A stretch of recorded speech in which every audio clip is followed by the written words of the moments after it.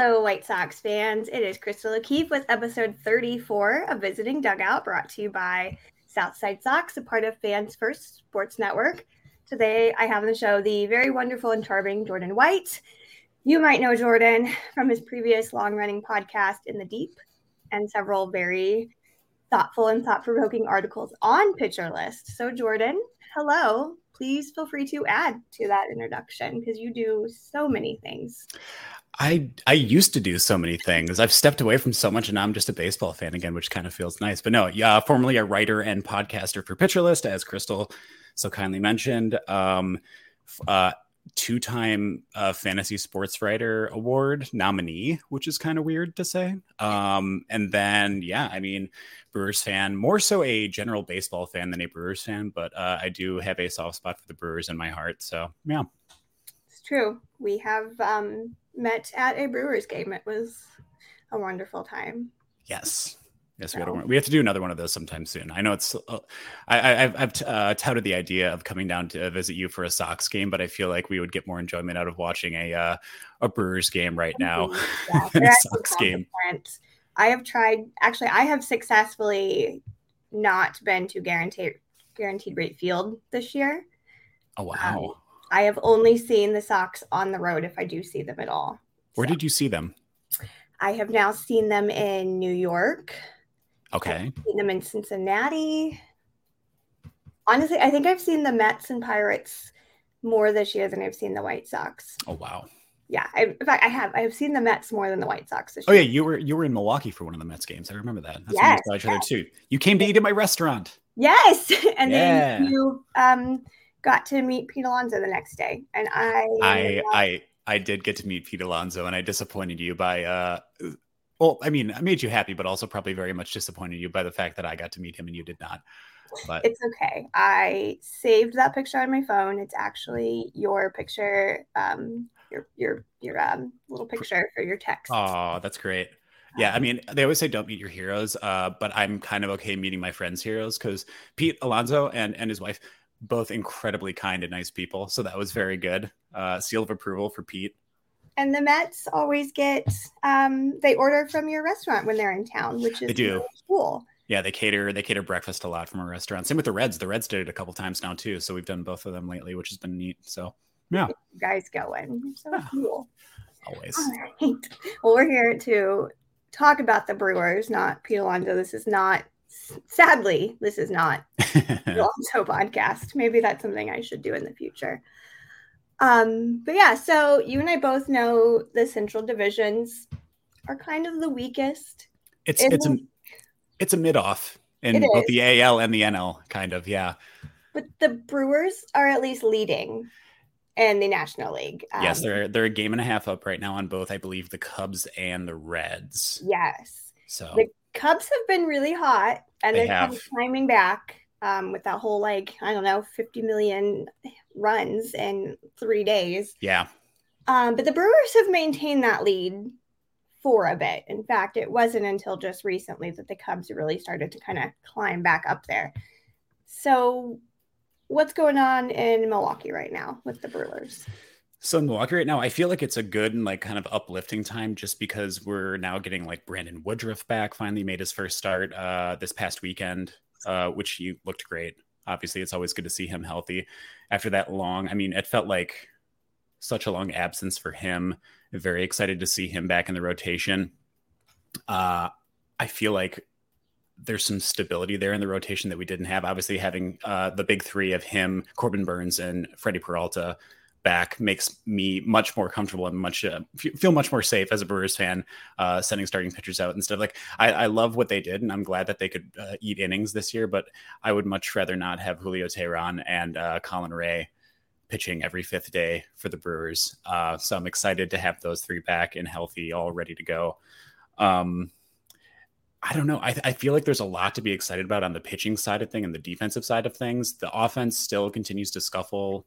Seeing Corbin Burnes struggle to get run support, even though he pitches really, really well, is always I don't know. It's like death taxes in that, or like three certainties in life.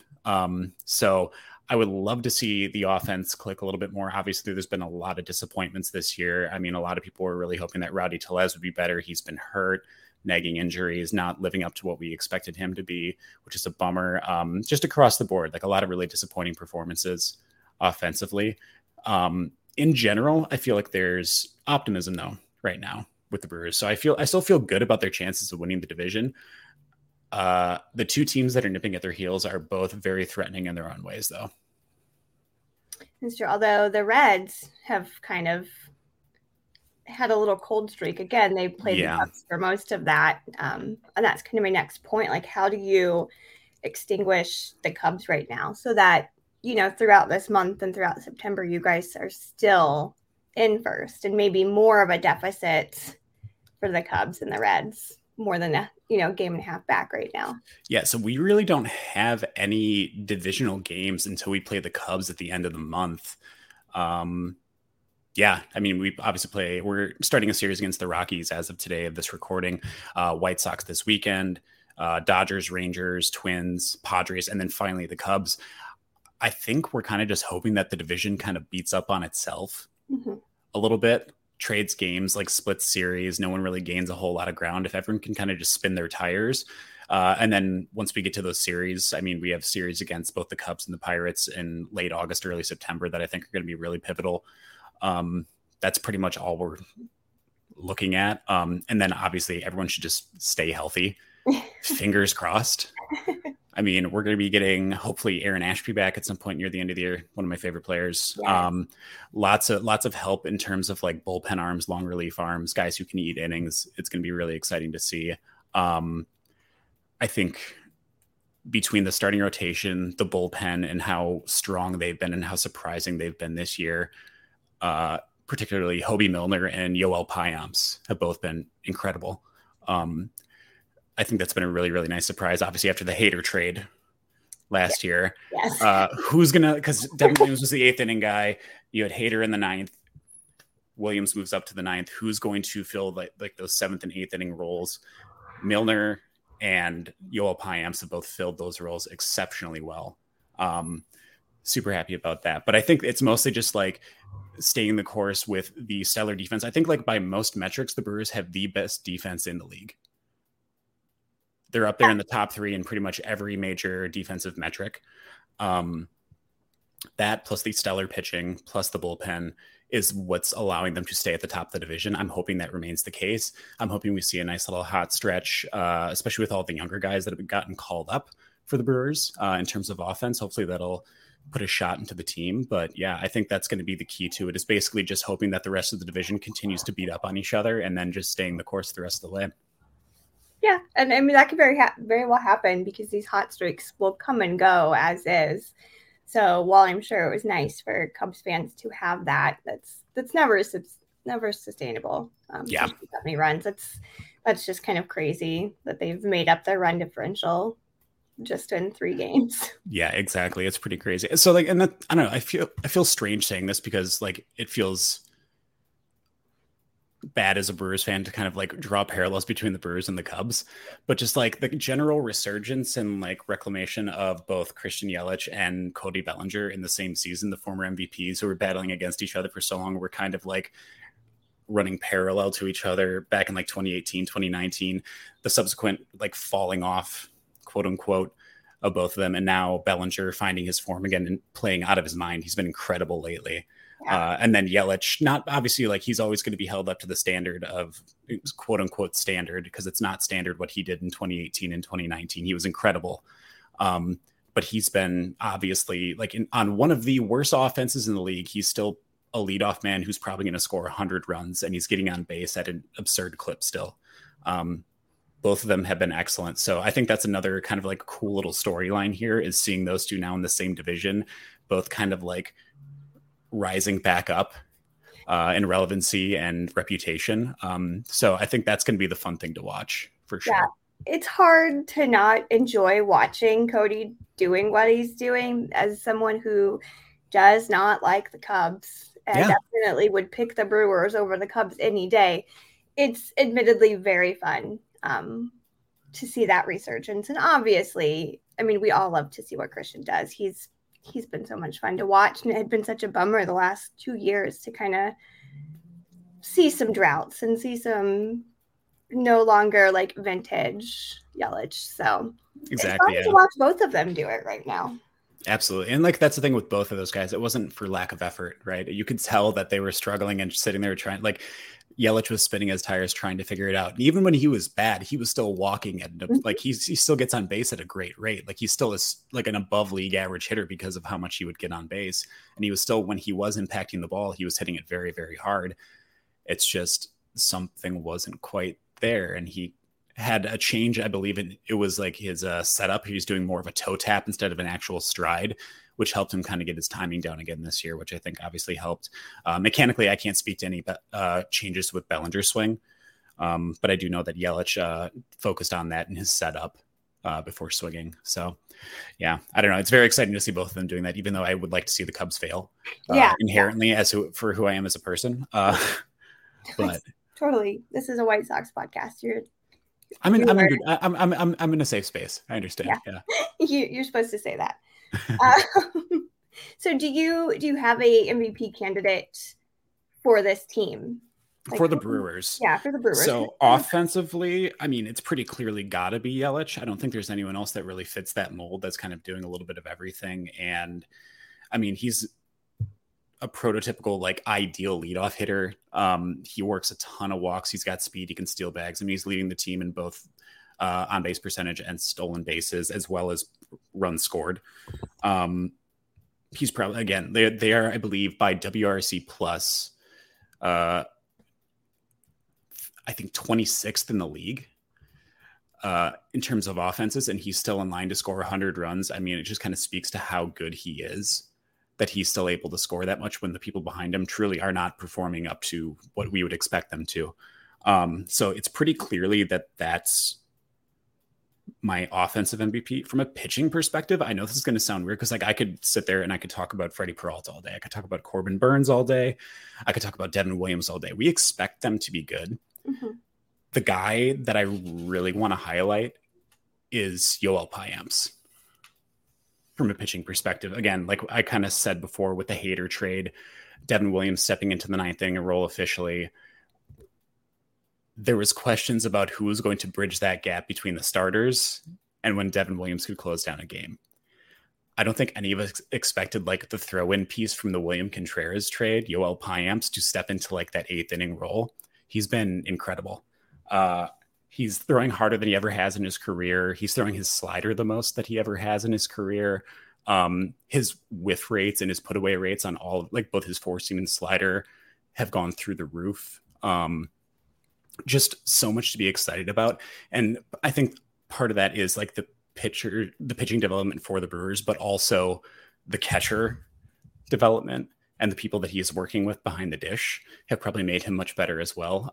It also helps that he's now striking out north of 10 batters per 9 innings pitched for the first time in his career and walking a career low number of hitters.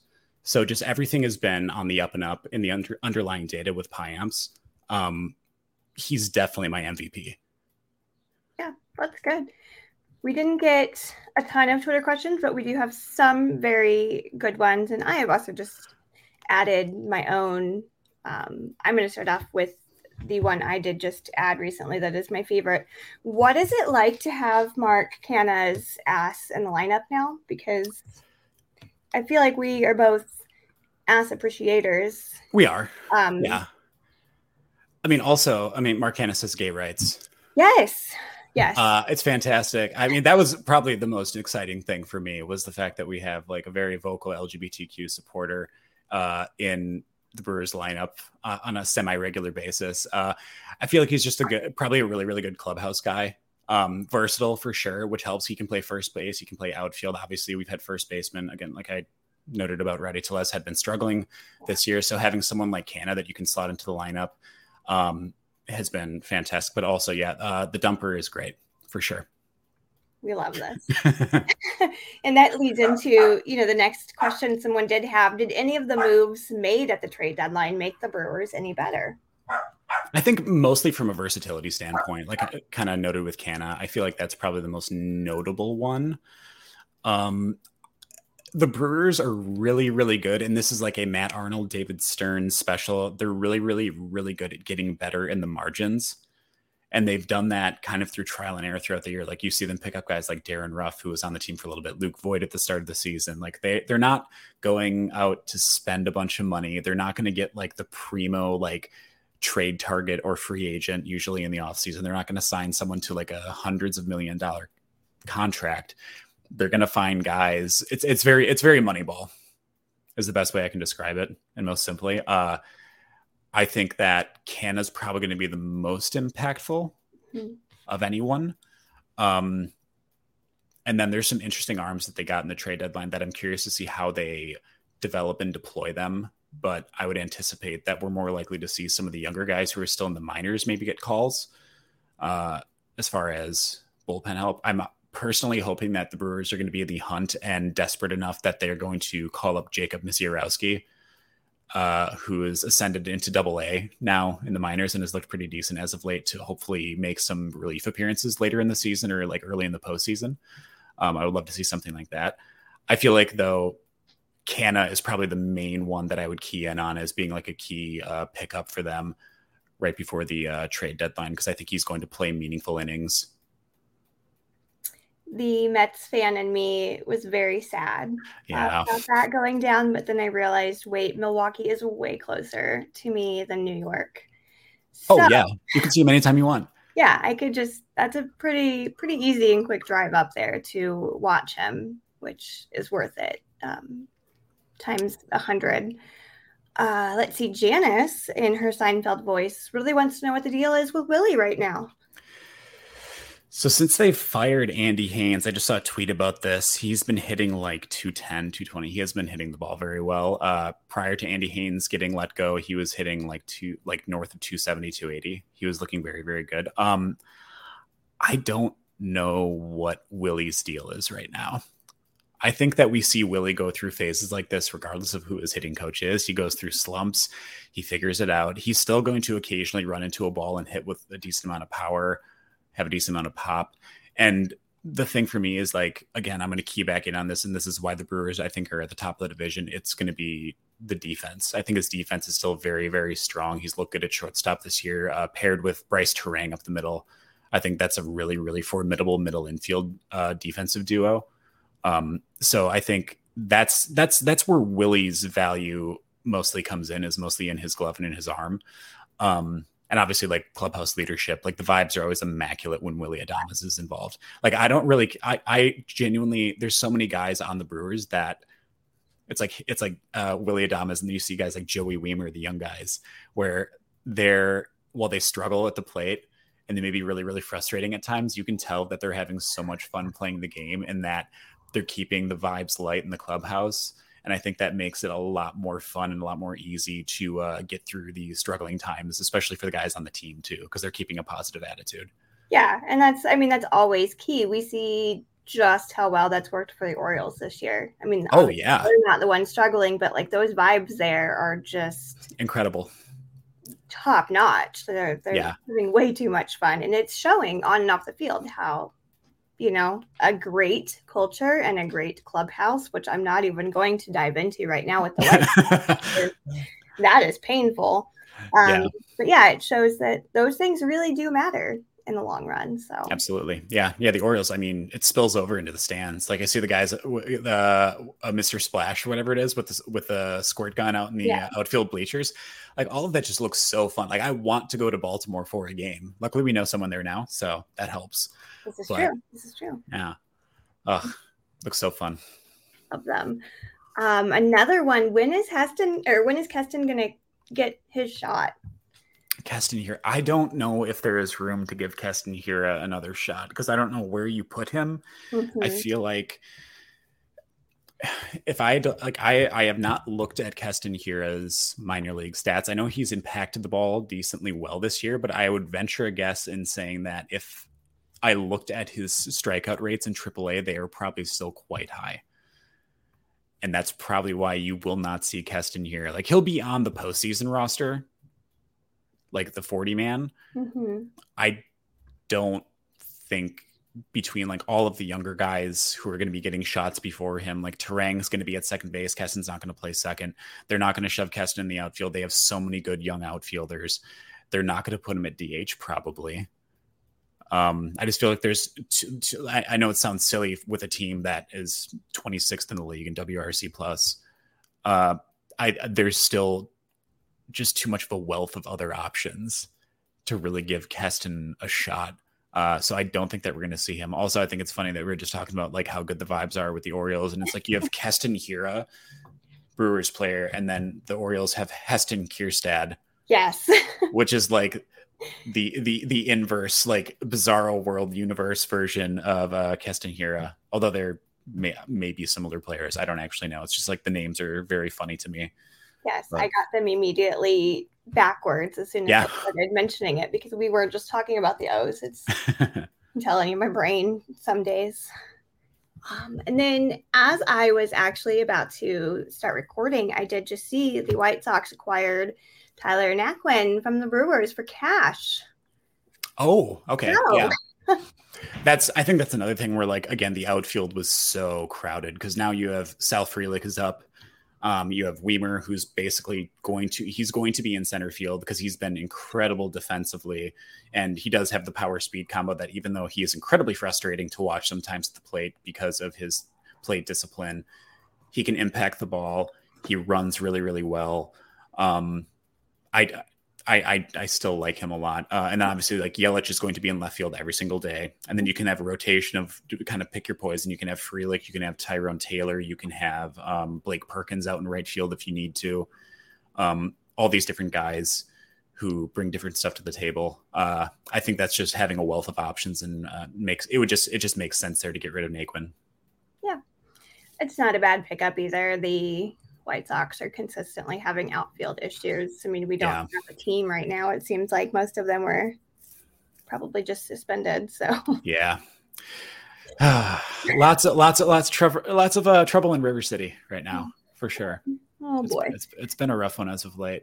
Lots of weird press between the obviously the Tim Anderson and Jose Ramirez fight, and then also the Keenan Middleton article that dropped, the interview with him about like the culture issues within the team and just like the lack of structure and like accountability within the team is rough to see. As a fan, obviously, I can't imagine. I mean, obviously, I think every team in some capacity at one point or another has embarrassed their fans and made them maybe a little bit not, I don't know if it's ashamed is the right word, but just like, come on, guys, really? Yeah. But yeah, it's been a lot of that as of late. It's been been rough to watch. You know, as we were recording this, so right now it's 2:29. This was 2:14. Oh, Lance Lynn chimed in as he saw those comments about the culture problems and said his take was, "I was there a lot longer than Key was. He's not wrong." Oof. So this has been an ongoing issue. This wasn't just this year. No, this is, yeah, so, you know, it's great. With that being said, before we really jump into this hot mess, we're going to take a very quick break to pay some bills, but also look super cute if you're watching on YouTube. Okay, we're good. All right, so. Always cute. Again, welcome back. We are breaking down this series with the pretty good Brewers and the hot mess that is the Chicago White Sox team at this moment. Usually I start off with pitching. Nothing is listed yet for either team. Definitely not surprising with the White Sox. Again, we just gave most of our pitchers away, and we have nothing left at all. Although Michael Kopech did just have a really great game the other day prior to Tim Anderson getting knocked out. He did, yes. I did look up actually projected pitching matchups on Fangraphs. So I do have what people think the matchups are going to be. Opening game is supposed to be Burns versus Kopech, which is fun. That's a fun one. Then it's Woodruff and Jesse Schultens. Oh, yes. Which is you guys did just bring Woodruff back up, didn't you? Yep. Yeah. And then the last game of the series is Freddie Peralta versus Dylan Cease, which is also a fun one. So pretty good like pitching matchups overall. Fun to watch at least. I think that Burns is just going to be Burns and probably be really good. Yeah. I hope. Hopefully he gets run support. Fingers crossed. And then I think the biggest thing with Michael Kopech is he going to walk the entire world, or can he rein it in long enough to mow down Brewers hitters? Because while the Brewers hitters do walk a decent amount, they are a bit strikeout prone as well. Mm-hmm. So if he can limit the walks, he'll probably be pretty good. If not, giving up free base runners, I feel like the Brewers will be able to capitalize. So that's obviously that's the thing you always have to watch with Kopech is he going to have the command or not? Woodruff versus Schultens. I'm sorry. That's all I have to say.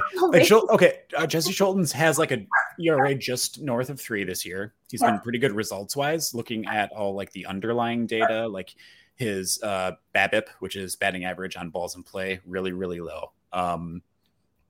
Kind of lucky in that regard. And his FIP, fielding independent pitching, also suggests that he has gotten pretty lucky this year. So I would anticipate that the edge obviously goes to Woodruff there. Mm-hmm. And then Peralta versus Cease should be a fun one, as long as I don't know what it is with Dylan Cease this year. He's really like, you look at his walk rates, they're not that much different than last year. Mm-hmm. He's still striking out just as many people basically as he was in 2022. And the results are so different. He had a lot of contact suppression skills last year that he completely lost. Like he was tippy top of the league in like hard hit rate, everything like that, barrel rate. You look at his stuff this year, he is like bottom 20% in hard hit rate. It's kind of a bummer. Because I enjoyed Dylan Cease a lot last year. Like I played in fantasy leagues and had him in a few of them, and it was awesome to have him on my teams. I don't know what it is that is causing him to get hit so hard this year in comparison to last year. Because he was, again, incredible in terms of contact suppression last year, and it just completely fell off the map this year. So I don't know what to think of that. I do think that he'll probably feast on a Brewers offense that's a little bit subpar. Mm-hmm. I think that'll be a pretty low-scoring game for the most part. But all in all, I would probably say that's going to be a pretty fun one to watch. That's the one that I have circled as like the most interesting pitching matchup personally. Yeah, that one will be good. And you're spot on with Dylan. And I don't think anybody truly knows what has changed. Maybe mm-hmm. Zach Hayes can like come on and give us some insight, because that's what he's best at. But yeah, it's been an interesting year in general for White Sox pitching. I mean, Dylan is really hit or miss. Kopech is really hit or miss. Mm-hmm. Lucas started off not great and turned back into like the ace that we kind of knew he was. And then Lance started off terribly and randomly got good, and now they're both gone. So like that doesn't even matter. But yeah, it's just been a weird year for their pitching. Yeah, it feels like a lost year a little bit. It does. For sure. That's hard. Kind of just have emotionally checked out on this team. Obviously, I'm still covering them, so I have to maintain invested. But man, it is tough right now. Yeah, for us to really care these days. It is not good television. I cannot imagine. No, I have to like have a palate cleanser type game to kind of also be playing at the same time. Oh, I wouldn't even watch another baseball game. I would watch something entirely. Like I'd watch like, I don't know, like Real Housewives or just something really like trashy. Yeah. A different kind of trashy. Yeah. I mean, it's probably more entertaining if you just watch, like the Kardashians or Drag Race or something to that effect. Because it's been brutal. But with this series, I mean, again, I highly doubt the White Sox are going to really show up and show out. But what are your keys for the Brewers to take this series from them? Well, something that I noted with like, I look at guys like Andrew Monasterio, Blake Perkins, guys like that. Sal Frelick, since he got called up, these younger guys who are actually putting together really good at bats and walking a bunch. I think that's going to be the key, is like basically eating into those starting pitchers as much as they can to force themselves into that White Sox bullpen. I think is going to be the key. I think it's probably going to happen. And then obviously just continuing to play like really, really stellar defense. I don't think that the Brewers offensively are going to have to be on like the tippy top of their game to win these games. I think that they just need to play clean baseball, limit errors. that's pretty much the extent of it. And then obviously, like I said, just work good at bats against like especially Cease and Kopech, and just try to make them give up free passes. Yeah, that's fair. But on the kind of flip side, do you have a fear heading into this series? I mean, Luis Robert. Yeah. That's it. Like that's genuinely it. Yeah. That's the extent of it. And like if Cease just has, or Cease and Kopech both pop off and have like high ceiling games like they can have where Cease strikes out like 12, which is completely possible against the Brewers. Yeah, and then Kopech flashes of brilliance at times. Not as good this year as he has been, and has been walking. I think he's walking like more than 5 batters per 9 right now. Like he's been, it's the worst walk rate of his career. I do know that. So if they have like positive regression games, then I'll be a little bit bummed. And I think those are my biggest fears. And then Luis Robert. That's the extent of it. I was just talking to our lovely friend Janice. We were together the other night, and I got the notification that Kopech had been throwing a no through 5. This was, again, right before the knockout heard around the world. And we were talking about how, if he can just manage that fastball, he's deadly. Yeah. He's great. He doesn't need anything else. If he can throw that fastball, he's one of the best pitchers in baseball. And it's nice to see him really getting more of a handle on it this year, because when he does have those flashes of brilliance, it is because he is relying heavily on that fastball and occasionally a changeup. But that's what he needs to do. If he could just listen to myself and Janice, we could be pitching coaches for him. Ethan Katz, step aside. Yes, just step aside, Ethan. I can be the hitting coach. Janice can be a pitching coach. We're going to have that team turned around in no time. Yeah. I mean, I do wonder if there's ever, if Kopech continues to struggle and his walk issues continue, if he does end up, because I know people spoke about him as potentially being like an elite closer. Yeah. I'm wondering if that is still an avenue that they end up taking with him at some point, if he continues to struggle as a starter and is a little bit inconsistent, and just like turn that into a microcosm and just like letting him work in relief. Because I mean, his stuff, like you said, the fastball is elite. If he works off 2 pitches, you can do that as a reliever much more reliably than you can as a starter. Because if you don't have 1 pitch as a starter, it's when you only have a couple, it's pretty rough.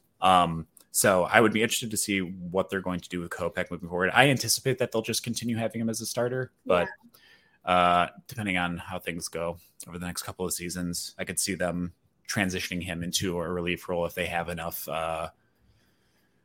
starting pitching. Keyword. Yeah. And he was great, because when he first kind of came back post 2020 season, he hadn't pitched in forever. Yeah. And they did kind of put him in more of a relief role, and he did look phenomenal in that relief role. And then they clearly just kind of rushed him.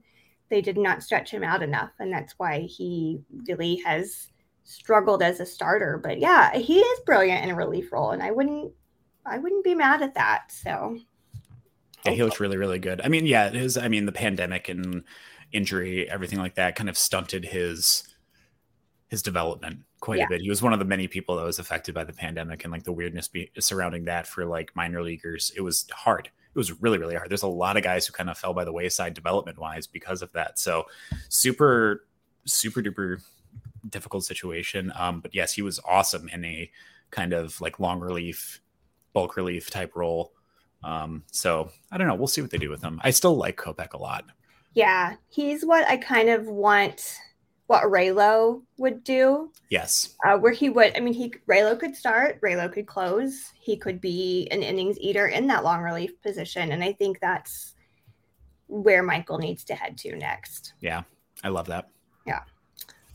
Let's see. And then who is the biggest threat on the Brewers right now? Or, we know Luis Robert Jr. is your biggest fear, but is there like a big threat on this team, or is there something that is a threat to themselves as a team?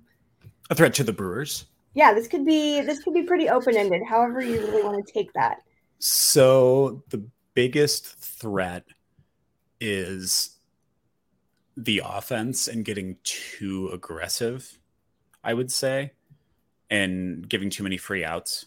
That's probably where I'm at on that, is just being too aggressive at the plate. And like, I mean, if you're letting Dylan Cease and Michael Kopech get you out on like 2-3 pitches every single at bat, like you're not, I feel like you're not doing your due diligence and actually trying to like work a walk or like work a count against those pitchers. I would say that might be the thing that would ruin the Brewers. I think that in terms of like who the biggest threat for them is, I think it's just the pitching staff. I feel like obviously even like losing Jake Berger, that's one fewer threats that you have in that lineup. I love Jake Berger, by the way. Yeah. Adore Jake Berger.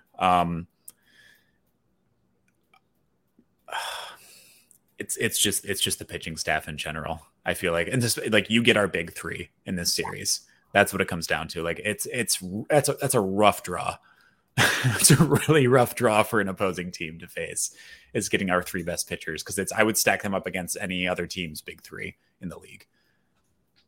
Sorry, you keep saying big three, and like the gay horoscope girly in me keeps coming out. Very sorry. Yeah, that's what I have for this series. This is kind of the more fun part, because, me thinking about the White Sox right now is super depressing. So I just love to hear everyone else's thoughts on what's going around league-wide. Again, your thoughts on this season overall, and I think I told you, pleasant or terrible surprises, World Series contenders, like whatever you're thinking about with this season, this is just where you just unleash. So World Series wise, I thought about this a lot, and I feel like obviously I don't think it's going to be anyone from the Central divisions making it to the World Series. No. I think that if anyone from the Central divisions makes it to the playoffs and finds themselves in like the NLCS or ALCS, I think it's the Brewers that have the best chance, simply because I think, again, like Brandon Woodruff, Corbin Burns, Freddie Peralta, if you can win 2 of 3 in those games and build the bridge to get them back again later in the series, I think you're giving yourself a good shot to be able to steal a series from one of these teams that's honestly just better. Personally, where I'm at right now is I think that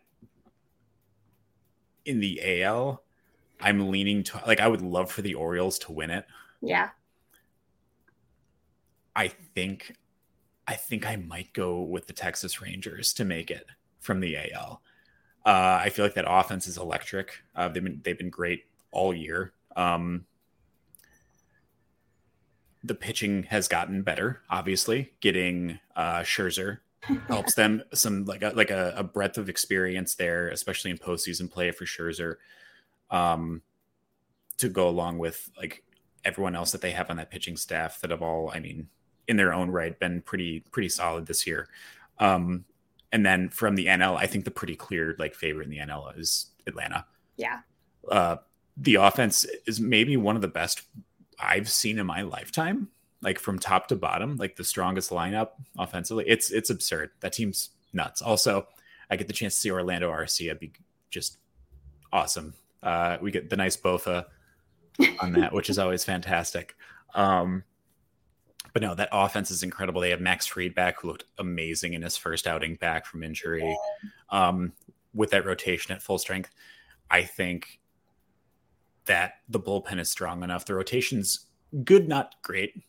But that offense is incredible. I anticipate that they're probably going to bury most teams that they play and put up at least 1 10-plus run game in every single series without fail. So I think like it's probably a Atlanta and some AL team. I hope it's Baltimore. I want it to be Baltimore. I think it's going to be Texas.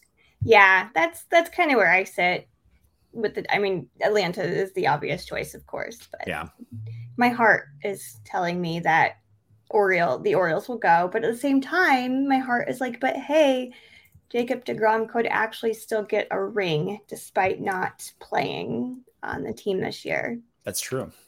That would be cool. Like, do I want my birthday triplet to get a ring? Do I want to be happy about the Like, it's very tough. It's such a bummer being like a general baseball fan sometimes, because someone that you love is going to get hurt. Yes. Oh.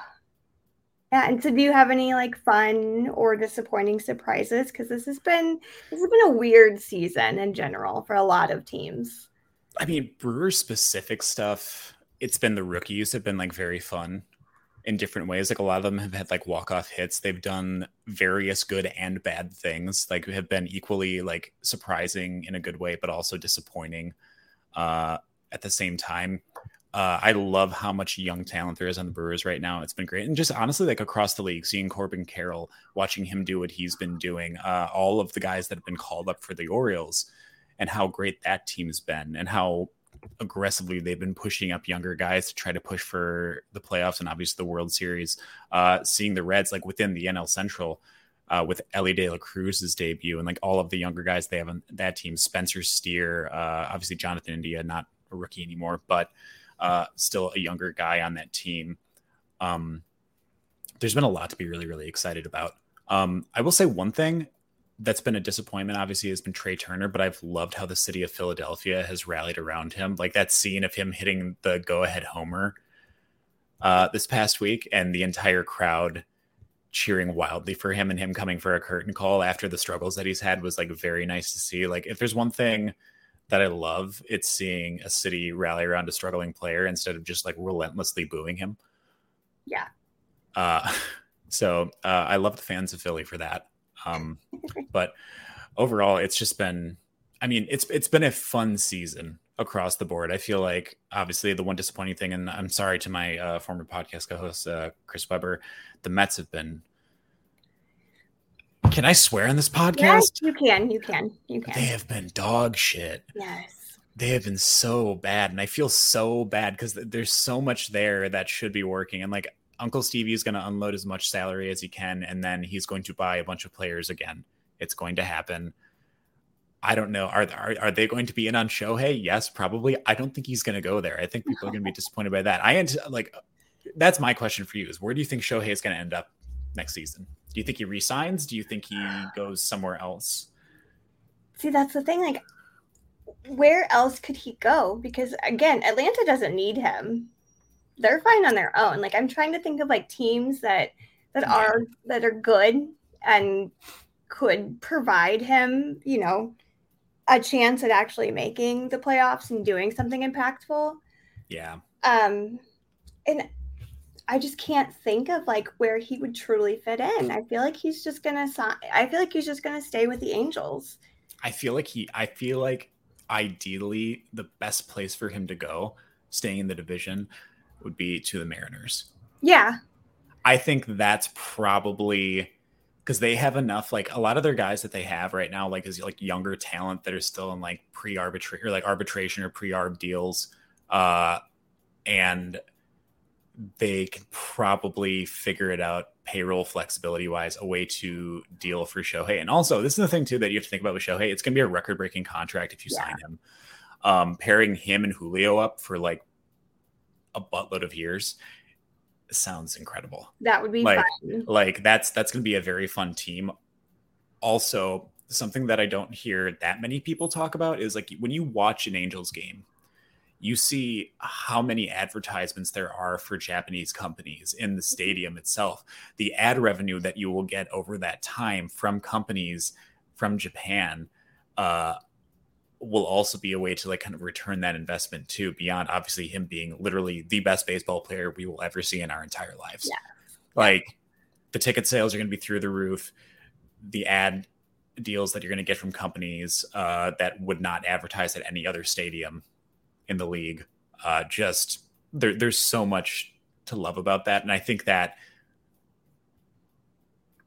because I believe Ichiro is still a special advisor for the Mariners, I feel like he will probably be doing a lot of legwork to get Shohei to at least entertain the idea of signing in Seattle during the offseason. But yeah, I think fun-wise, I think that would be my favorite place for him to go. I don't want to see him go to Atlanta because I have friends who are Atlanta fans, and genuinely, they are already insufferable. Yes. I love them to death. They're the worst. Absolute worst. I don't need that. I don't need them to have more ammunition. Also, I don't. Didn't Shohei recently talk about how much he loved Seattle?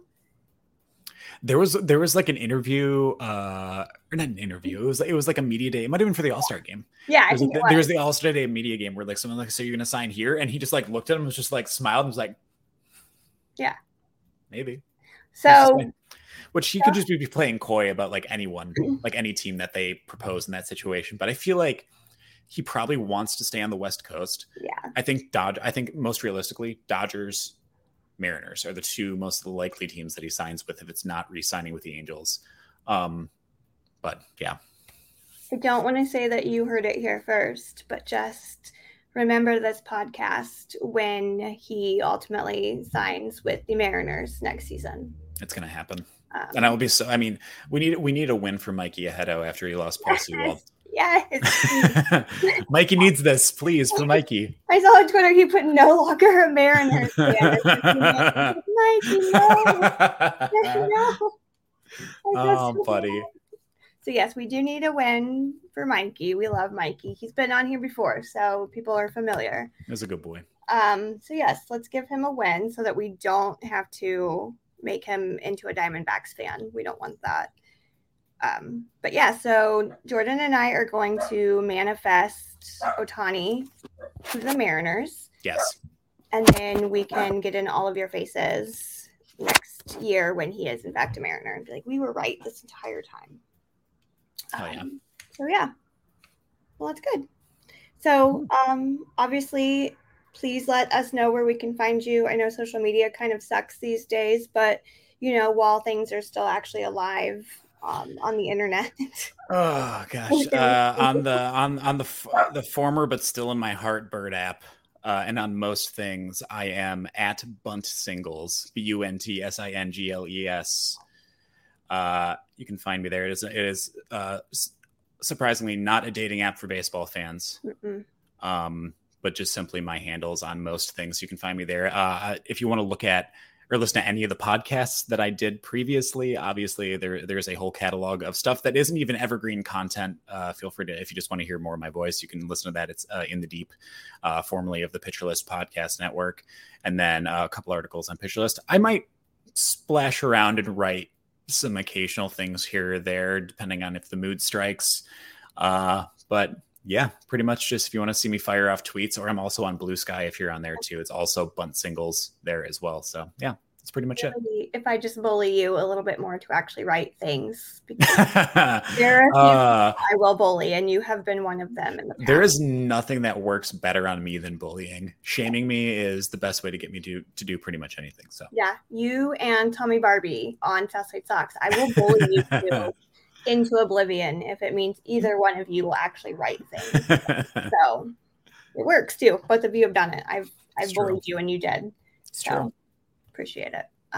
Jordan was also my onboarding buddy. He demanded yes the list. So yes, I shepherded you in your early days. Yes, he went to Nick and said, listen, she's mine. Don't give me Crystal. You don't understand, Nick.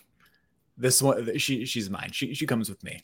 Yes, yeah. We're a package deal together. So, all right. Well, thank you so much. I would say best of luck, but I don't really think that the Brewers need it.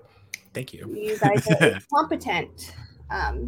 Says a lot about your nicely run organization. So yeah, again, thank you for coming on and talking about the Brewers.